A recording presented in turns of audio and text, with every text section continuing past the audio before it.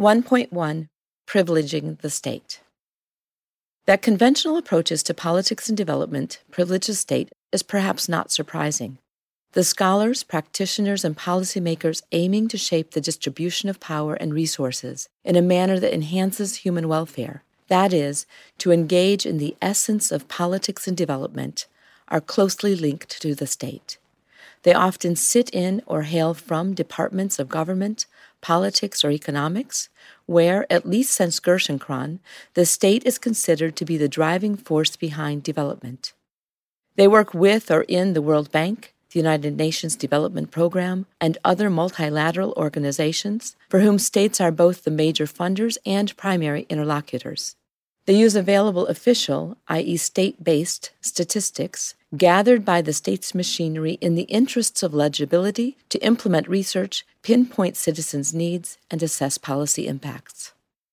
These scholars, practitioners, and policymakers generally focus on the strength of the state or the nature of its institutions, and they seek development solutions through state building or institutional engineering. Even when they take social and economic contexts into account, considering how social identities or endowments affect outcomes, they largely overlook the variation in social institutions that compete or intersect with political institutions to shape individuals' actions.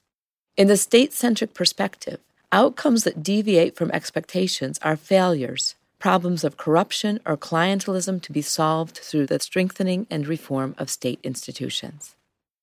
The dominant state-centric perspective impedes our efforts to bring non-state arenas of authority and social institutions fully into the study of and programming around politics and development. First, it portrays actors and institutions as either state or non-state, ignoring differences among non-state arenas and institutions. Empirically, there are multiple arenas outside the state, based on different notions of community, i.e. religion, ethnicity, locality, economy, with different distributions of power and institutional arrangements. Yet scholars, practitioners, and policymakers too frequently lump these together as an undifferentiated residual, focusing on the absence of healthy state institutions rather than the presence of alternatives that drive outcomes. Other times, they focus on a single arena, for instance, the relationship between tribe and state, religion and politics, or ethnicity and service provision. In doing so, they overlook important questions about the extent to which different arenas and institutions drive development. Second, the focus on the state diverts the efforts of political scientists and development specialists away from developing a comprehensive and coherent framework for understanding non-state arenas of authority and related social institutions. Contrast the conceptualization and study of the state and its institutions with that of other arenas of authority and associated social institutions. Particularly since Skocpol called on scholars to bring the state back in, and March and Olson returned our attention to institutions, the state and its institutions have been the center of attention.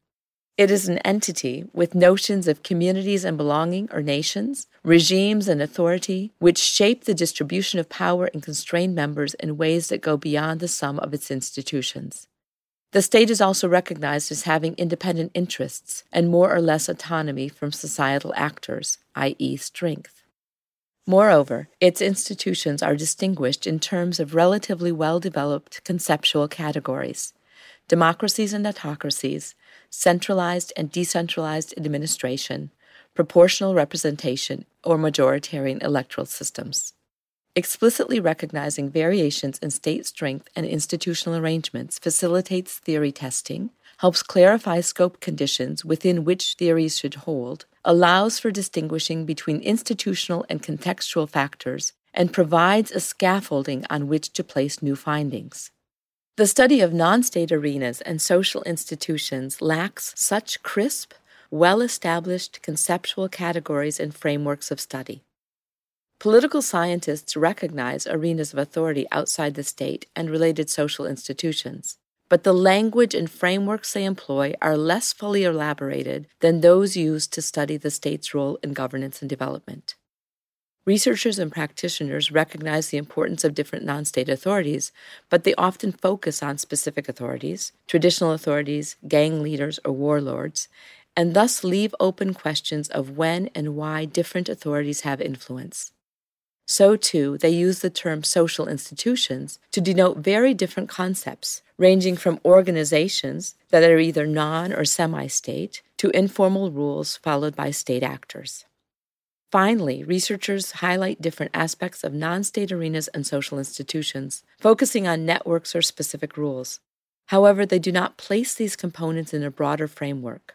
Without a unified language and framework of study, it is difficult to compare or reconcile diverse findings, accumulate knowledge, and achieve theoretical advances and practical insights for programming. Third, and somewhat ironically, a state-centric approach impedes the study of the state. Assuming state predominance and under-theorizing social institutions not only precludes a full understanding of how social authorities and institutions affect governance and development outcomes, but it also distorts the view of the state. Reducing social institutions to context and underspecifying their variation makes it difficult to understand the role that state institutions truly play. Where the state is weak and social authorities are readily visible, their presence is viewed as a problem to be solved rather than forces to be understood.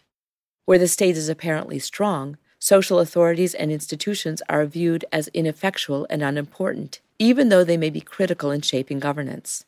Even multi- and bilateral development agents, for whom state actors will remain the primary interlocutors, need a clearer understanding of non-state arenas of authority and social institutions in order to be effective.